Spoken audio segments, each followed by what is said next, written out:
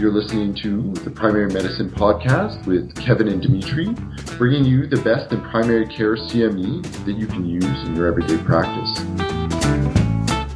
Welcome back, everyone, to the Primary Medicine Podcast. Today, I have a very special guest, Dr. Sam Garvey. He is an internal medicine doctor out of Vancouver, British Columbia. He has a career spanning the East Coast of Canada, so Montreal, all the way to the West Coast of Canada, Vancouver. He has been in the US, has also been in Europe. So he has a lot of exposure and experience with different healthcare systems and different issues around the world. He's also co-founder of ARIA Health, EHR, and a system that aims to help doctors manage their patients' records in a simple, intuitive, and efficient manner. He's an accomplished clinician. He is an author, like a couple of books on Amazon. And most importantly for today's topic, he is an innovator and problem solver. And the reason I wanted to talk to you, Sam, is obviously we're recording this in January 2022 in Canada. COVID is still raging on 2 years in. It's putting a lot of strain on the healthcare system, especially where I am in Quebec. And I think we need problem solvers because the system has issues. It had issues, but they've been amplified by the pandemic. A lot of those problems, I can't even see a way out. So I'm really interested to talk to you because you probably have a way out. And I just want to have your opinion on some of the problems that you've solved, some that you're trying to solve. And maybe if we have time later on in the podcast, we can talk about your vision of the future of medicine, healthcare in Canada, maybe if you're really ambitious in the world. So Sam, can we just begin? Maybe you can tell us a bit about yourself. Yeah, no, thanks, Dimitri, for having me on the podcast. And, essentially, in terms of to answer that question, I'll give you the short of it is that I grew up in Montreal. My parents and I, when I was very young, moved here from Iran. So we immigrated to Quebec and grew up in Montreal on the West Island. I went to McGill for undergrad and med school, and I never thought I'd actually leave Montreal through and through. And then you grow up, you become an adult, you go into healthcare in Quebec, and you see certain things and experience things, and you say, well, maybe there's a better way to provide healthcare. Let's see how other people are doing it. And I actually ended up moving to California, going to UCLA for a year for an internship here, and that was back when there was a strike in Quebec. The doctors went on strike and said, hey, we're not going to teach the students and residents anymore. And so a lot of us said, well, let's, we can't just sit idly by. And it was a great experience where I was able to see how American healthcare is provided, for better or for worse, but it is different and it does do things that are better than us. I know it's often vilified, but there's always good and bad. And then, throughout my training, I also spent some time in the south of France. Through the IFMSA, they had these internships for students, and I was lucky enough to get one where they said, hey, pick anywhere in the world you want to go to, and, we'll fund it for a couple of months to go work in those hospitals. And I had always heard how healthcare in France was one of the best in Europe. And so I kind of thought to myself, well, let's go here and let's see how healthcare is provided. And that was an incredibly insightful experience. And again, it was better in some ways and it was worse than others, compared to how we do it back in Canada. And, very early on as a medical student, it kind of, it was a huge motivator for me, not just learning the craft of medicine, but it was very interesting to see how we provide healthcare and, in a lot of ways, how we could do it so much better. That drove a lot of my decision making in terms of where I trained and how I went for different electives and internships all over the world as much as I could. And ultimately, I ended up in Vancouver, Canada, for my residency at UBC. Partially because Vancouver's such a beautiful place. And it was nice to, I came up here for an elective one summer, and I remember thinking, oh man, this exists in Canada. This is such a beautiful city. And I've been lucky enough to be here since that time, where I practice internal medicine here in the community. And, when I finished my training, actually, I went back, and my biggest fear at that point was, oh, is this it? Is this after 12 years of training? Am I just staff? And, am I going to keep growing as a person, as a clinician? Can I do something meaningful or even more meaningful than just providing day-to-day care? I know that's important, but as we all know, the healthcare system in this country and all over the world can be improved. And so I went and I did a master's in health informatics. I did that in Portland, Oregon. So partially a good excuse to be in Portland, beautiful city, great spot. And really back then, this was 2012, I think. I remember when I mentioned to the folks here at UBC that I was going to go do that master's, they kind of scratched their heads and they said, "Health informatics? Why would you do that? Go do an MBA or MPH or the usual stuff that folks do for added value."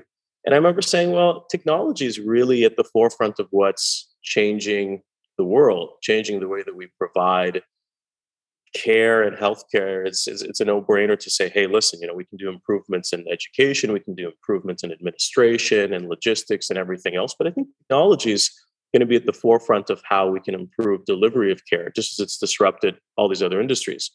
So I went and did that master's and came back, and I started a company called the Virtual Ward pretty much within a couple months of being staff and seeing how poorly handover was going on in the hospital. I remember a lot of the time you'd come in on a Monday morning and you'd say, "Hey, where's the patient list? Where's details around who I need to see?" And often it was just a list on a computer that you printed that was in alphabetical order and order of where the patients were located. And you just, sauntered through the hospital and saw people. And it was very reactionary. You'd get a call, "Hey, come to the fourth floor," and you'd run to the fourth floor and say, "Oh boy, I really should have saw this person first thing." Or, it'd be 4 p.m. and you're like, "Oh, this person needs to be discharged. Why didn't we deal with this earlier?" Well, I guess their discharge is now going to have to be delayed another day. That costs the system money. That's bad for the patient to stay another day in a hospital. They may get exposed to C. diff or whatever else. It's just poor healthcare, poor management. And, you'd call doctors and they'd be post-call and they wouldn't answer. Or, if you were lucky, maybe they'd scribble something, or they put a Google Doc somewhere, which is not secure and, not particularly effective. And so it was really, really frustrating. And you knew that harm was coming from it, both minor, day to day. Every time, that handover process doesn't happen, you're introducing harm. And you got to do things in a better way. And so I remember coming home one day and feeling particularly frustrated, calling up my good friend Rich Stramko, who was also a doctor. And I said, "Hey, Rich, listen, maybe we could just build a handover application and give it out to the doctors for free. And, it really make a big difference." And so we did. We contacted some other friends, put this together. Within a month, we had an application. We gave it out for free. Within a couple of months, we had 700 of our colleagues around the province using it. And then we got shut down because we hadn't, gone through the proper privacy and security measures, which, to be fair, we were woefully ignorant of at the time. But it was just that young hubris and that saying, well, we can change things. Why don't we change things? Why don't we use technology to make a difference? And so it was a great learning experience. And, shortly after that, I joined Medio Telehealth. A good buddy of mine at the time had launched the first telehealth application in British Columbia. And he said, "Hey, you know what? You're pretty passionate about changing things, and you have this background in technology. Come help us build this."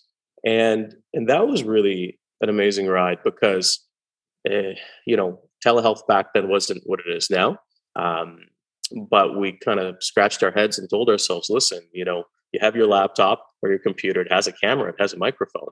Why don't you just use telehealth to see patients who are remote in communities that usually don't have access to care, or patients who have disabilities or mobility issues who can't necessarily, come see you as readily, or even a lot of time for follow-up. It's a 5-minute follow-up. Why should somebody get in their car, be stuck in traffic, look for parking, pay for parking, wait, half an hour for their appointment? So we built it out, and almost immediately we had two things happen. One was incredible adoption, but two is a lot of backlash. There's actually a Globe and Mail article from the time that I saved where it was the college and the ministry, saying how bad telehealth was for patients, how irresponsible this is of doctors to use it, and, threatening punitive consequences for using it. And, 6-7 years later, look at where we're at and how, integral it is to us being able to provide effective, safe care to patients. So it's nice to see that. But at the same time, it shows how woefully ignorant we can be and how terribly conservative we are in healthcare in terms of, the amount of times I'm sure I've had this, where you have some of your colleagues saying, well, this is how we've always done it. I did it this way. I trained this way. Why don't we do it this way? It's good enough. And I think it's disappointing because in an industry where, us and the military really are the only two industries where you can actually harm people, where you can cause death. We should be aiming for exceptionalism, not just good enough. And for the first time in a long time, we have the tools and the technology to provide incredible care to patients. And patients see this in their day to day. A lot of nurses and doctors and healthcare practitioners go home and, everything's automated through their phone, their lights, their door lock, they have analytics on this and that.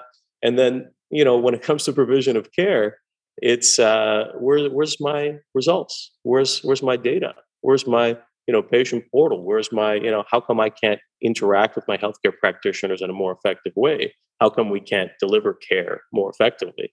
And so it's a big point of frustration, I know, for a lot of people. And I think that the exciting part is that we're at a place where we can finally do that. So long story short, anyways, I'm kind of veering off a little bit, but, we built out that telehealth. It got bought out by a bigger company, and I kind of moved on after that.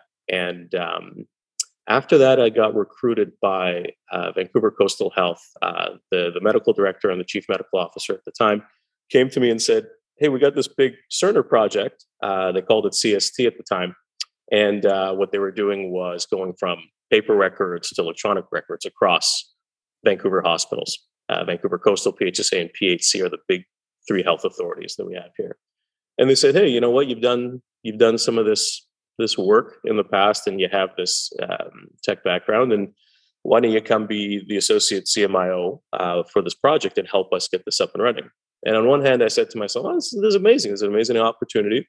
And of course, we should be going to electronic records from paper." It's crazy that most of our hospitals, even today in 2022 in this country, are still on paper. Who is operating that way?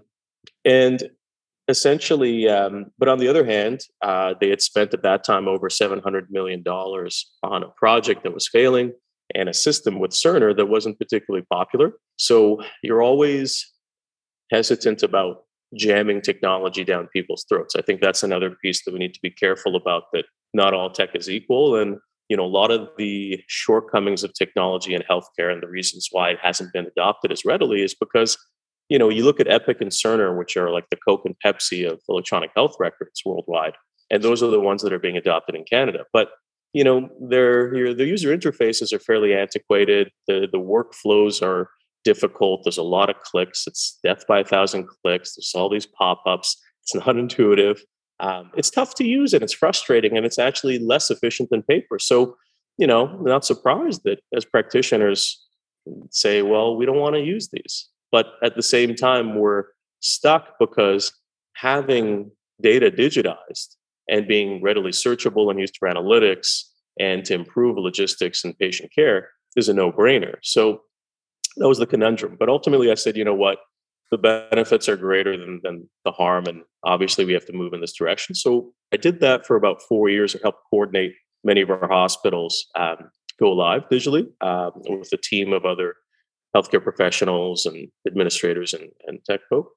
And then I kind of a couple of years back said to myself, well, I was pretty frustrated by a lot of the tech that I saw. And I thought, things are moving very slowly, too slow. And a lot of the tech that is being implemented isn't necessarily the best for practitioners. And at the time, I had also started my own outpatient practice with some colleagues. And we had gone through using different EMRs, and they were all pretty bad. I mean, they were really painful to use, took hours and hours to learn how to use them in training, and you still were there scratching your head saying, how come I can't figure out how to do a prescription? I'm like, I have 12 years of university. Yes. Like, this is embarrassing. So embarrassing. Yeah. And you kept having to call and be like, hey, sorry to bother you again, but how do I e-fax this prescription again? And they're like, what are you, an idiot? And I'm like, I guess so. And, I'm like, how can I not figure out how to do basic things on these systems? And how come every time a locum or a trainee comes, same problem? They're like, hey, what are we doing here? And so they're half using paper, half using electronic, which we know that's not a good way of doing things. Mm-hmm. So, so essentially, after using a bunch of different systems, I kind of same thing. I said to myself, well, why don't we build our own? And I remember my buddy and who's now my co-founder, Rich Tremko, looking at me and saying, "What the heck do we know about building an electronic health record?" And I was like, "Well, look at this crap here. I mean, what does anybody know, right? Clearly, nobody's really figured it out. And why don't we take a shot at it? In worst case, we fail. And even that worst case, we learn a lot from it." And so I said to myself, my biggest fear always is not trying. I'm not too afraid about failing. I think it's that not trying, that regret of what if. And so I said, well, let's try it out and let's build something, and we can use it ourselves and see where that goes. And that's where really Aria was born from. We then leveraged the expertise of another one of our friends, Rich Vandegreen, who was another co-founder, and then other colleagues and friends over time to help build the product and build the company and grow it. And now we're Canada-wide, in Ontario, Alberta, British Columbia, New Brunswick, at least. So not all of Canada, but a lot of it. And a lot of this has just been growing through word of mouth, actually. So that's been a really, really exciting journey. I hear it's hard to break through into Quebec. They're very specific about their EMRs. Yeah. I do have some follow-up questions. That's very fascinating, Sam. And just starting with you mentioned you did a health informatics degree in Portland, correct? How was that? How new was that degree?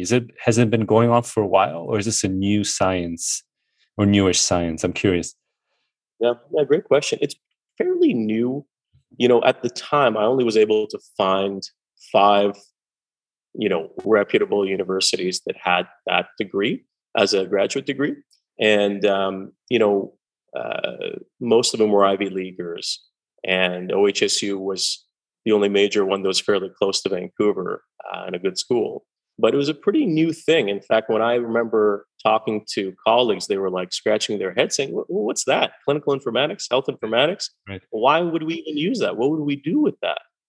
It's grown quite a bit since then, particularly because the role of CMIO and its nursing equivalent have become more and more important as hospitals and different healthcare systems have digitized, to have healthcare professionals who also understand the technology side of things being involved in the implementation and sustainment of these systems. And because you mentioned something that's really hard for me as well. I've been through a lot of EMRs because I've been through a lot of practices, and they all seem like they don't take into account the way your brain works. Yeah. Like, did they teach you about UI design and health informatics, or how did you? Because I'm looking at your EMR and it's very clean. How did you coming up with a UI? Like, what did you base it on? Yeah, that's a good question. I based it on, a lot of it was 15 years of frustration. Every time every time I'd be rotating through a different doctor's office, and I was lucky enough to work all over California, and I've spent time in the Northwest Territories and Yellowknife doing community work all across BC when I was doing my locums as a young staff, Quebec and in France and blah blah blah. And so I'd be excited every time I go to a conference. I'd see a booth and they'd say, "Hey, here's a new EMR," and I'd run over and I'd be like, "Let's take a look." And every time I'd be disappointed, like, this is really bad. This is really painful. And I just kind of take mental notes. I'd scribble some things down. And I remember when we first decided to build our own, I designed the wireframes. I kind of sat down and I said, well, this is what I would love it to be like. This is what I think would be the least painful, most efficient, intuitive way of doing things. This is how a doctor's brain works. And I tried to design it not just for internal medicine. I tried to design it for, well, what if I was a GP? What if I was a surgeon? Our workflows aren't as different as we think. We're more similar than we are different. And, my goal was to really work with my co-founders and other colleagues and friends and say, listen, let's build something that's ubiquitous for healthcare practitioners. Because at the end of the day, when you boil it down, we all provide healthcare universally in a very similar way. One, we view information. 2, we create new information. 3, we share that information. And then 4, we do some kind of billing. And, that workflow is ubiquitous. So once you boil it down to that, you say, well, how can we avoid a million buttons everywhere? How can we avoid a million pop-ups? How can we get that flow going in a meaningful manner? And yeah, so that's really how I was born, out of a lot of pain and suffering, I guess. Like all good things, you have to go through pain and stuff before. But yeah, I like that. I like that mention of workflow, because you're right. The workflow is similar. When you took that course in health informatics, were there a lot of doctors taking it, or were you sort of the exception? Do you know? There wasn't that many. We were definitely in the minority. It was mainly allied health and nurses, and quite a few folks who weren't even medical, or had any formal healthcare training or background. I think, and I hope it's changed since that time and it's grown. But yeah, I was one of the few docs at the time. No, that's excellent. I got a follow-up question regarding telemedicine, because I'm really interested. Again, I work mostly in Quebec, and telemedicine was a big no until the pandemic. The pandemic, as horrible as it is we've been butting our heads with the government to get telemedicine going, because Ontario had been doing it in a rudimentary level, and I think obviously BC had been doing it for a while. But the pandemic is what pushed it into being a possibility. Why do you think there was so much resistance from the East Coast? Like, was telehealth more accepted in the West Coast, like Vancouver, Alberta? Is there a difference in sort of the two parts of Canada? And why do you think there was a difference? Because I felt like it was a no-starter at all in Quebec. Yeah, it's a great question. I love Quebec. I love Montreal. I grew up there. It's my home. It'll always have a place in my heart. But there is a cultural difference between the East Coast, and by East Coast, I mean Quebec, versus the West Coast in British Columbia and California. British Columbia is more similar to California than it is to Quebec, Ontario in a lot of ways. And when I first moved out here, I almost didn't really understand. I was pretty naive in terms of how culturally different it would be. There's always a stereotype. Sure, more people eat healthy and they do yoga and all that stuff, and less people go out till 3 a.m. because they want to wake up early and go hiking. That's a bit of a stereotype, but it's kind of true. When I first moved here, I remember one of the first people I became buddies with, he calls me up 7 a.m. on a Saturday. I'm like, Jesus, why are you calling me at 7 a.m. on a Saturday? What's wrong? Are you okay? And he's like, oh, I'm going for a hike. Do you want to come? I'm like, what? And I'm like, well, maybe. How long's the hike? He's like, 8 hours. I hung up. I was like, wait, 8 hours to walk uphill? So it's one of those things where there are cultural differences that are, again, I'm exaggerating. They're not as big as you think, but they are there. And one of them is the fact that when I was training at McGill is a wonderful institution with a lot of history and a lot of pride. And I took pride in training there. It was a wonderful program. But my biggest frustration was every time I'd come up with an idea. I remember when I came back from California and I talked to one of the older docs who I respected a great deal and thought he was a wonderful person and physician. I said, hey, they're doing this thing called Morning Report. We should maybe do that. It was really good for education. It was really this and that. He looks at me and says, Morning Report? I didn't have Morning Report, and I turned out just fine. And I was like, man, this guy's one of the good ones. And this is the response that I get to something as, simple as let's just meet every morning for an hour and go through these case studies.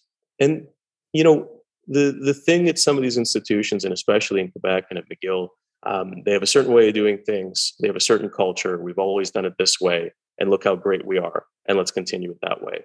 And that always frustrated me because I'm more the mindset of let's keep improving, both personally and as an organization. Constantly want to get better, want to improve, and I think that's a good thing to be, open about your shortcomings and to be critical and to grow from that. And I didn't see much of that in Quebec and at McGill. And it was a big point of disappointment and frustration for me, which is why I left. I think 60% of my graduating class left Quebec. I remember, we looked at the data at the time. A lot of folks moved to Ontario. Some of us moved to Alberta, BC. But, obviously there were politics and there's other things, as we all know, going on in Quebec that, aren't always super friendly for healthcare practitioners. And there's that culture of, politically also just do what I tell you, right? It's a little bit more old school that way. But when I went to California, when I got to BC, um, there's always been more of a sense of innovation and more of a sense of openness. And maybe that stems from the fact that there isn't that much history, there isn't that much culture. It's fairly new. There isn't that sense of, well, this is how we've always done things, because it hasn't been around. It's like compare the Canucks to the Habs. If you want to use a hockey analogy, right? I'm a huge Habs fan, and I mean, listen, 110 years, 120 years, 24 cups. Listen, it speaks for itself. You get here, Vancouver hasn't won, and they've only been around since the 70s. No, that's right. I laugh because I've been to Vancouver a couple of times, and it's amazing. And I did the grouse grind once, and I felt like, oh, this is such an achievement. And my friend was like, oh, we do this every weekend. I'm like, oh, okay. Yeah. Interesting, and it's the cultural difference. Interesting, but in a way, I'm glad that telehealth was pushed through, because when it was in the midst of the pandemic, I did a bit of, and I talked about this with you, Sam, but I did a bit of virtual care, where there was an app. I think it was through Babylon Health, which is another EMR in Ontario, and it was so amazing to see a patient just on their phone in the middle of the day or on work. I have this small issue. Can you resolve it? And 80% of the time you can, and you've saved that patient 3 to 4 hours. They missed of work and fighting parking. You saved yourself hours and hours of work. So I'm a believer in telehealth and virtual care. So your platform, I'm curious. So the way it would work is you have an inbuilt virtual care system where your camera turns on. Is that the way it works? How does it work exactly? Yeah, great question. I've been lucky that I've worked with so many different telehealth groups over the years and building out telehealth. And so, every time you do that, you learn something in terms of what folks did well, what they didn't do well. And one of the things that I've seen is that a lot of companies build their own telehealth independent of the electronic health record, which I think is problematic, because then when you're doing telehealth, you do have to scribble down some notes. You often have to give a prescription or a requisition, and then there's duplication of work. So from a practitioner standpoint, I remember early on seeing this, and it'd be rejected because practitioners would say, well, I'm already busy. This is going to create more work. Just tell the patient to come see me. And because of the fact that the ministry and, the college wasn't super supportive of telehealth, and they put out, I know here in BC, they said, we don't want any virtual walk-in clinics. So they said that there will be repercussions if you do that. Now, obviously, we now have virtual walk-in clinics, and I think they are good for patient care within a scope that's limited. But exactly as you said, it does have its place. You just have to be responsible how you provide that care, just like any other setting. And we were lucky because we had the fee codes. The reason why I think telehealth adoption was earlier than Quebec and prior to the pandemic to a certain degree is, unlike Ontario, which allowed it. Quebec said you're not allowed. Ontario said you're allowed, but we're not going to pay you for it. And BC said we have fee codes and you can use it, but we kind of don't want you to do it too much. Right. And I think that's probably why there was more innovation in BC and to a lesser degree in Ontario. But the reason with this, the telehealth itself was it was separate from your EMR. Even TELUS Babylon. So Babylon was bought by TELUS.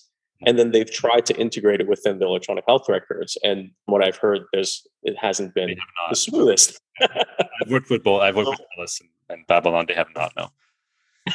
Yeah. So what we did with ARIA was when the pandemic hit, we said, well, let's make sure that we have a fully integrated virtual platform. So we built our own native telehealth. And the way that is, you look at these pain points. So one is from a physician standpoint, it needs to be seamless. So you go to your scheduler, you click new schedule or new appointment, you pick the patient, you pick the time, and you select telehealth. That's it. That's all you do. And you've just interacted with your schedule. And often it's the MOA who's done that for you. So as a doctor, all you do is you log into your EMR, you log into ARIA. It's 8 a.m. Your first patient shows up. Oh, telehealth. And there's a little link there. You click on the link and it pops up. If the patient's there, that link will change the color and say patient has arrived. You click on it, pops up. You don't have to download anything. You don't have to do anything. Your EMR is right there, and you have a separate screen where you can interact. And so you can do everything that you normally do. It's all documented in your EMR while you're doing your telehealth. So the practitioner is super happy because it hasn't really changed their workflow. They've literally just clicked a button. Now, for the patient gets a link via email. They click on that link. They get reminders via email as well for the appointment. And then, Bob's your uncle. They click on that link. It opens up a window, and they then can interact with the practitioner. So they don't need to download anything. Because I remember using telehealth in the past and designing and saying, why does the patient have to download this, download that? You need to make it foolproof, because a lot of folks who, aren't computer savvy, and a lot of our patients are a bit older and they may not be as comfortable with technology. That's changing quite rapidly, actually. But it still is somewhat of a barrier. And I think when you design these things, especially from a patient-centric point of view, it has to be 2-3 clicks, simple, easy, foolproof for it to really be adopted. And that's what we've done with Aria. That's excellent. I'm curious, because you probably know more about this, but given that I think this technology is going to be used more and more, what are the issues regarding privacy using virtual care or recording encounters? Do you have any opinion on that? Like, are people at some point, would it be necessary to record your encounter with the patient just for record keeping and legal reasons? Do you have any thoughts on that? Yeah, it's a great question. There's been a lot of talk about this, or at least I've read a lot and discussed a lot with different various colleagues about this. Where I remember 10 years ago, I read about, I think it was Intermountain Health, but I may be mistaken. That's a center in Utah in the US that does some pretty innovative stuff. And they're fairly renowned for it, where they had physician's assistants who had iPads, which was a big deal at the time, 10 years ago, going around. Wow. And, iPads. wow, iPads, amazing. But, that was all the craze. Look at these iPads in healthcare, amazing. And they were essentially working as scribes. So the concept of a scribe is one that's fairly ubiquitous in America now, but hasn't really caught on in Canada, where, practitioners the data shows that about 25 to 35% of their time documenting. And a lot of that documenting is dictations or writing your note, et cetera. And so, it started out by saying, well, why don't we use scribes, human beings who walk around on essentially iPads or mobile laptops, the wows or cows, workstations on wheels, as they call it. And do that. And then over the past 10 years, that's become digitized, where, hey, why don't we use AI? Why don't we use different, language processing tools to document that interaction and then create the note for you? And then that's kind of evolved into, well, if you're doing things via telehealth, why don't you record it? If you do record it, why didn't you then take the interaction that was there, and that can naturally put together a script that you can then use as your note? It's a no-brainer in terms of the ultimate evolution of the physician note. There's this great lecture I had back in the day when I was doing my master's about the history of documentation. It showed you what a medical note looked like, at the turn of the 20th century. Right. And you compare that now, right? And, we've unfortunately just taken what we did on paper and digitized it almost verbatim. Yeah. But the reality is that the technology that we have can really change things in a fundamental way in terms of how we record things, document things, save physicians time to do that through technology, and then medical legally make it safer. Because right now you have to trust the note that was scribbled that's accurate. But if you actually have a recorded interaction that's then digitized in a meaningful way, that's maybe safer in a lot of ways too, and more accurate, to be fair. Now, the problem here is, I think, partially technology. The technology isn't fully there with Fessor front-end speech recognition and the AI tools to then, parse that out and put it back together in a meaningful way. But it is coming very quickly. And I know a couple companies that are doing some really interesting things there. And then the other piece is the culture. And culture in medicine has always been the bigger issue. There's always this culture of, father knows best, this culture that's very militant, that's hierarchy. I remember one of our old McGill orientation manuals, he opened it up and it said, obey the hierarchy. I thought it was a joke. I was like, this can't be legit. But, it was this running joke in med school and residency, but it always has been very, culture is very old school. This is how we've always done things. And if you deviate from it, you get into a lot of trouble, even as staff, right? You just follow the protocols, follow how you do things, put your head down and just wait for the best evidence, best guidelines, best practices, which in most cases is good, but also does slow down and hamper innovation. Yeah, I imagine the note taking, it takes so much time. Imagine time you can save. But and even the fact that you mentioned that, imagine how it's hard to make mistakes, right? Because you can look through the recording and you can see this is what happened, this is what I missed, or I really hope that this is in the future. I don't know when it's happening, but I'm glad to hear that there's some work being done on this. Because speaking of saving time, I'm curious. I was reading through the website, and you have those points, and you said, we've saved 4 to 5 hours of clinicians' time with our UI. So, what were some of the big points that you changed, that you worked on to save so much time in terms of note taking and clinical care? What was the worst offender? How about this? What was the worst offender in terms of taking time up?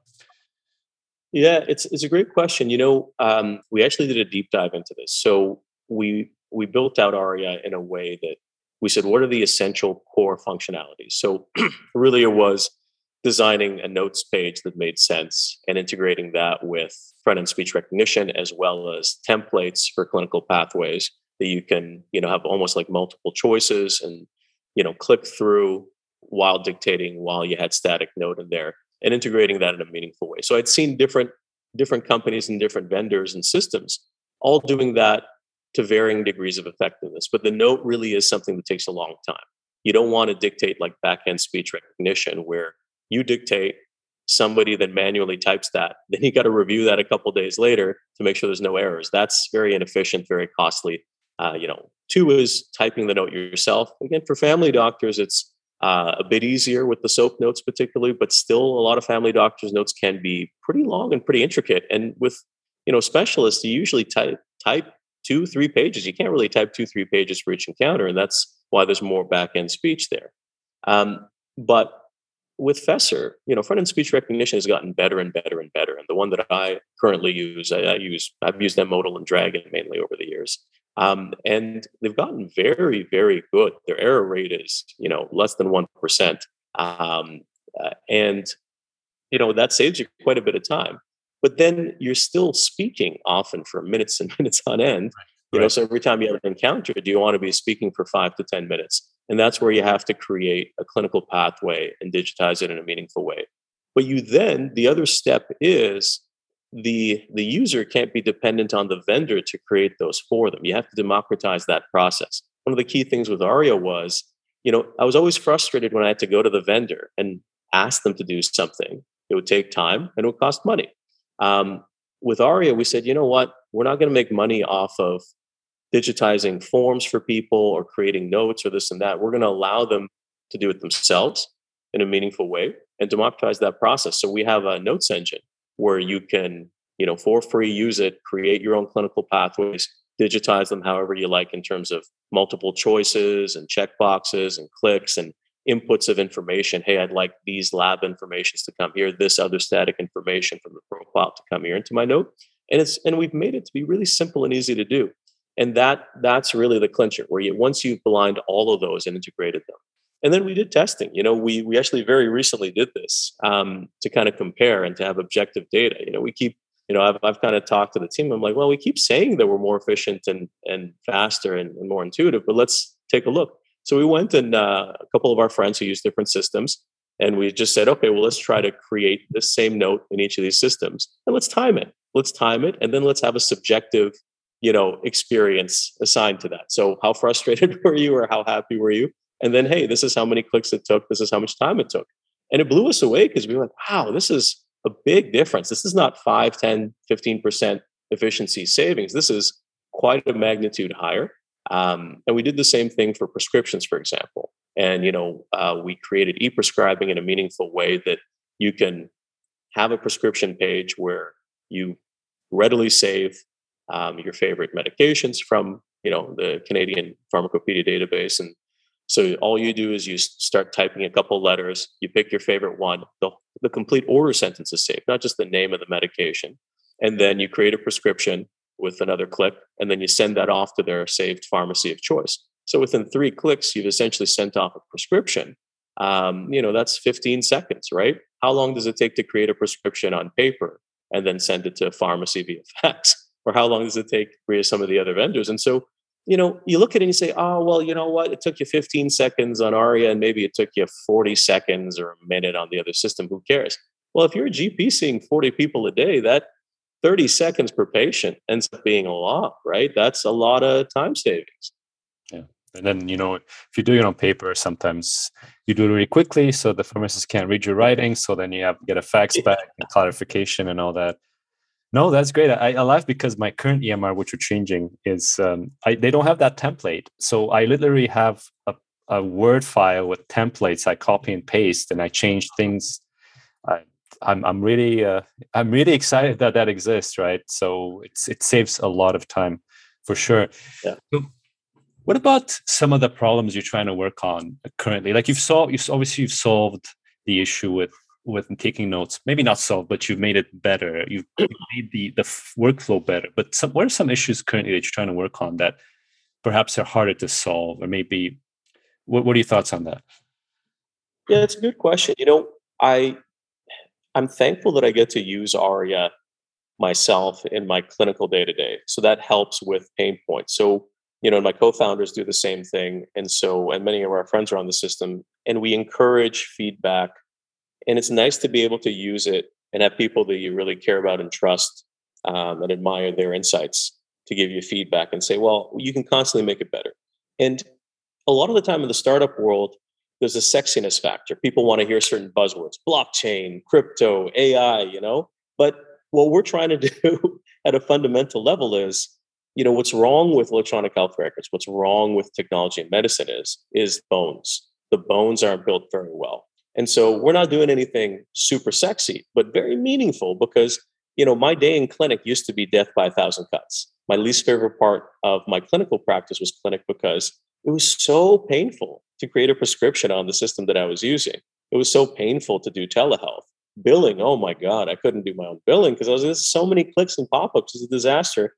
I'm going to just let the billing clerk do this. And so, I do all that stuff now. I send all my own faxes. I do my own billings. Everything is integrated. I save so much time for my MOA. I save so much time, back and forth between patients and the clinic. And I keep using the system to make it better. And that goes a long way. So I think that there's incremental benefits and wins and improvements that constantly happen.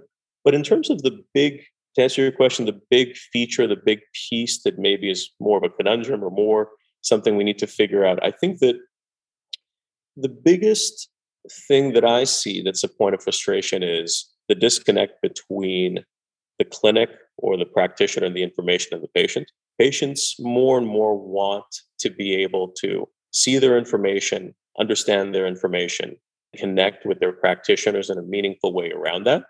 And they're getting more and more frustrated that that's not happening as quickly as they'd like and as effectively. And I think that, some provinces allow access to results, others don't. We're lucky here in BC. I think it's a good thing. I know some of my colleagues don't necessarily agree, but that patients can log in, see their information and the results. Now, on one hand, if they see something abnormal, they may freak out and panic and want to immediately see somebody, and then they say, "Well, listen, this doesn't mean anything with outside of context." So there is always that drawback to that piece, but there also is the benefit where a lot of the time patients don't get a call back from their practitioner to review results, or years later or months later, somebody else asked them for this and they say, well, I don't know, call this doctor. Who is the doctor? Where's their practice? Right. And so, I've always been a fan and a proponent of the patient being the one who owns their data or has access to their data and shares their data with the healthcare community, rather than the other way around, which is historically how we've done it. Because patients move from city to city, province to province, practitioners leave their practices or retire. And, we have the technology to, everybody has these care cards. Well, why don't you have an RFID chip? And, that gives you access to all of your information. And anytime you've had an echo or an ECG or blood work done, that's all pooled. We have these, these databases, give the patient access to that, and then allow the patient every time they go see a practitioner to enable access and sharing of that information with them. Because it is good for practitioners too. Think of the amount of times that you've chased after, hey, you had an echo? When? 2017. Who did it? You don't know. Geez, okay, well, let's try to, get that and figure out what it showed. And then, it slows down care. It causes harm. It's silly. And we have the technology to do better. It's the policy that's kind of, behind a bit. But I think that having that in place will be game changing. Having patient portals or some kind of way of, giving patients better access and ownership of their information digitally will be game changing. Yeah, and Quebec actually is very much pushing that. In fact, they have, it's not perfect. There's a hybrid between paper and digital, but they you as a doctor you get a USB key now, and if you can access any type of test, lab work or imaging that's been done in Quebec, you have access to anywhere. You don't have access to if it's been in BC or Ontario, and if you want something from Ontario, it takes months. But there is an advance there, and I agree with you. I think the patient should have the data because it's theirs. It's their health. Yeah. I understand there's anxiety, and that's why I have a follow-up question regarding that. So the way it works with your EMR, let's say there's a result. Can you securely send messages to your patients to tell them about this? Like, oh, Mrs. So-and-so, your leukocytes are a bit elevated. Don't worry, we'll do repeat tests. Just through messaging that's secure. Is there a way to do that? Yeah, exactly. So that's been the biggest priority for us, and we've just built out a patient portal that has those features. And so essentially, it's being able to share notes, results, forms securely from your EMR to the patient portal. So we've designed the system where I can be on, seeing somebody virtually through telehealth and say, hey, listen, you know what? I'm going to send you your requisition. Which up until very recently, and for most vendors in most situations, is come pick it up at the clinic, or I'll fax it off to your laboratory. The laboratory loses it a third of the time. Patients like, oh, my doctor's an idiot. They didn't fax it. They come back to you angry. Like, I swear I sent it. And so... Hey, Sam, can I ask you a question? How old is fax? How old technology is fax? Like 70 years old? I swear to God, I can't believe that we're still using fax. It's so insane. And when I mention it to patients or just people, just other human beings who are medical, they're like, you're joking, right? You saying, why not email? I'm like, oh, no, email's not secure. But fax is. Sorry to interrupt you. Just I'm so frustrated with the fax situation. I've actually had, there might be a legal issue there, but I've had pharmacies refuse a prescription that hasn't been faxed. So if I send it to a patient through email, it's not legit, and it's frustrating for everybody involved, I think. Yeah. Oh, yeah. This patient definitely wants some amlodipine, and they're trying to, get that because there's a real black market for amlodipine. So, but no, you're right. I mean, the fax thing is insane. The pager thing is insane. So much of the technology we use, listen, our stethoscope is 2 tin cups with a string attached between them. Let's call a spade a spade. The cardinal fundamental tool that we all walk around our necks to identify us. We don't wear white coats as much anymore, but between those two. And so we spread disease with our white coats, and then our stethoscopes are 2 tin cans with a string in the middle. And so, it's ludicrous. But yeah, that's how we do things. Why not have, I've been saying this for years, why not just have, an earpiece, Bluetooth, and then when you listen in, it records instead of describing a 3-on-6 holosystolic murmur at the left upper sternal border. You usually record that and send that to your EMR, and then maybe 6 months from now you can listen to it, and digitally it can compare the two and say, hey, listen, maybe this regurgitation's gotten worse. That maybe makes more sense, and we have the technology for it. Anyways, I digress. It makes a lot of sense, and I had a eureka moment. You're so right. Like, why don't we do that? So let's talk about buzzwords. Blockchain and virtual reality and the metaverse. Because actually, interestingly enough, one of my buddies sent me an email about this blockchain medical company and their approach. I'm curious. I don't know. I sort of understand technology, but not well enough. But they're saying that you can secure the patient's information on the blockchain, and then the patient just takes it with them. I guess they have an ID card, and goes to any type of provider, and the provider has access. My question to you is using blockchain sort of a meme, as they say? Does it offer anything more than what we have now as technology? Is it actually something that that's interesting to you? Yeah, that's a great question. I think that a lot of the time these are buzzwords, and I haven't seen meaningful use of it in healthcare so far. That being said, blockchain technology is the future when it comes to securing this information in a meaningful way. That's fairly clear based on my understanding of the technology itself.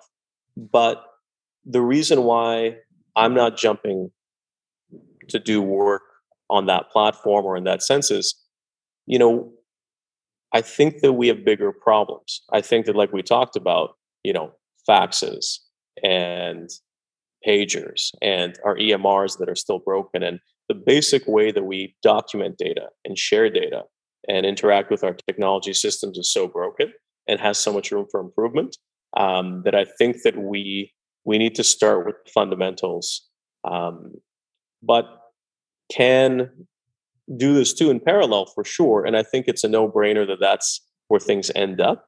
It's just a question of, a lot of the time, I'm maybe a bit of a skeptic when it comes to when somebody says, hey, listen, I have this AI piece in healthcare that's going to change the way that you deliver medicine. I'm like, yeah, I could do something better than eFax, because that would be great. Oh, so they're also apparently selling NFTs, medical NFTs. So there you go. I have no idea what that even means. It's the flavor du jour. It's very chic, helps raise incredible amounts of money. But I'm always a bit of a skeptic in terms of, how genuinely do you care about improving healthcare? And if so, then great. Listen, let's work together. Let's do this, right? But a lot of the time, I question, maybe the sincerity when I hear some of the ideas that some of these startups are trying to push. So this has been a great conversation. I have two questions, a bit more about the future. One of them is AI and the AI-assisted diagnostics. Do you have any opinions on that? If you don't, that's all right. I know you're probably more into the future of medicine than I am. So I'm curious what your opinion on that is. Yeah, it's another tool that's going to be game-changing. It already has in some ways. I think that it was interesting because I literally just finished reading this book about AI and its future. It's written by Henry Kissinger and co-authored by Eric Schmidt, who is the former CEO of Google. So really insightful, because a lot of time when you read about AI, there's an emotional context to it. Oh, robots going to ruin humanity, or hey, no, this is going to change everything in this amazing way. But looking at things in a very non-reactionary, pragmatic sense, I think within healthcare, we're still a ways away. But also depends on how you define AI. There's a lot of different definitions. It's like anything else. Are we talking about the same technology? Because it's quite broad. And so what kind of nomenclature are we using to define AI and how it assists? Because there's a million and one ways that it can make healthcare better. And the ways that right now I've seen it applied and used in a meaningful way is through visual recognition. So, we know that computers, the same way that a calculator can calculate better than most humans, a computer can recognize visually things better than a human can, again and again and again. So in dermatology, for example, with recognition of melanoma and different types of skin cancers and skin conditions, we already have systems that can do that as well, if not better than people. Same thing in radiology, right? You're looking at a chest x-ray. Is this a nodule? Is this consolidation? What is it? We already have that technology. Again, it's not good if you're a radiologist or a dermatologist, maybe. I still think you need the human component. So I don't think it'll ever fully replace a person or a physician or healthcare practitioner. But I think it's an immensely valuable tool that already we have in certain fields that maybe haven't been adopted as much, but are beneficial and can be incredibly beneficial for patient care.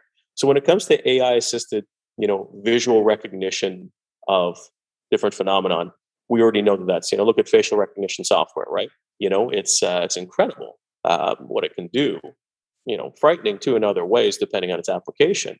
But it's, so there's those kinds of things. When it comes to diagnostic tools, that's going to be more interesting to see how it takes a large amount of data and puts it together in a meaningful way. As an internist, that's a piece that's interests me, and we'll see how that evolves. But there's a lot of different facets to it. And I think that there's really interesting work being done by a lot of different people. And I applaud them, and I'd love to work with as many of them as I can in the future. But again, it's kind of, for me right now, really focused on the bones of it. You gotta fix the foundation before you move on to the other Exactly. issues. And there's Exactly. So I'll finish off, Sam, by asking you, just for our listeners, it's being a doctor, we were very busy lives. We have families, we have patients, we have notes, we have paperwork. How do you find the time and how do you keep yourself sane being an entrepreneur like yourself? I'm curious because I know this takes time, and I know how hard it is to be an internist and a doctor in a hospital. So any advice to people who want to be problem solvers like you, just to prevent burnout and keep sane in this environment? Yeah, it's a great question. I mean, a lot of people ask me like, well, how do you be a doctor full time and run a company full time and still have a life? Well, I don't know how much of a life I have, but but the truth is that I love what I do, and because of that, it doesn't feel like work. And especially with the company, clinical medicine has always been a passion. It's the reason why you go into med school. It's a long haul. Undergrad was difficult. Med school was challenging. It's a marathon, and you can't really get through it if you don't love what you're doing. And still be happy anyways. And I never, at no point in my training, there were stressful times, but there's never a time when I was like, oh, why am I doing this? I've always been very thankful to have gotten into medicine, to be in medicine. And when you do love what you do, it makes a big difference. I do think that now, almost 20 years later, you do get bored sometimes. You're like, oh, I'd like new challenges. And I think that's, I'm in my late 30s and I've been staff for almost 10 years now. And that's where over recent years, finding new challenges within healthcare to keep improving it, which is a passion, has kept me going and has kept me happy and sane.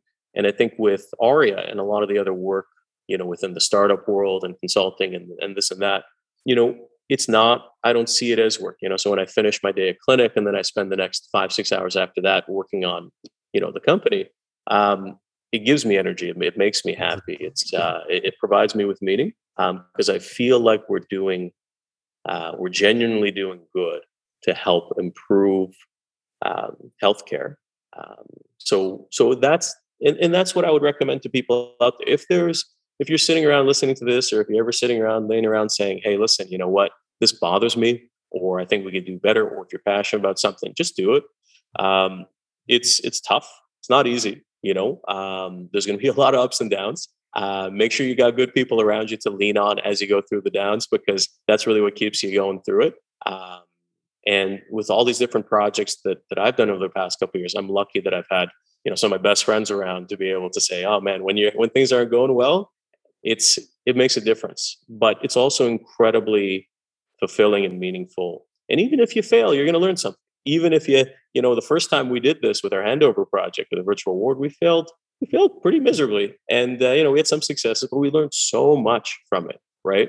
And I think that if you're doing it for the right reasons, if you're not doing it to get rich quick, there's a lot of people in the startup world who look, they read about the kind of money that's being thrown around.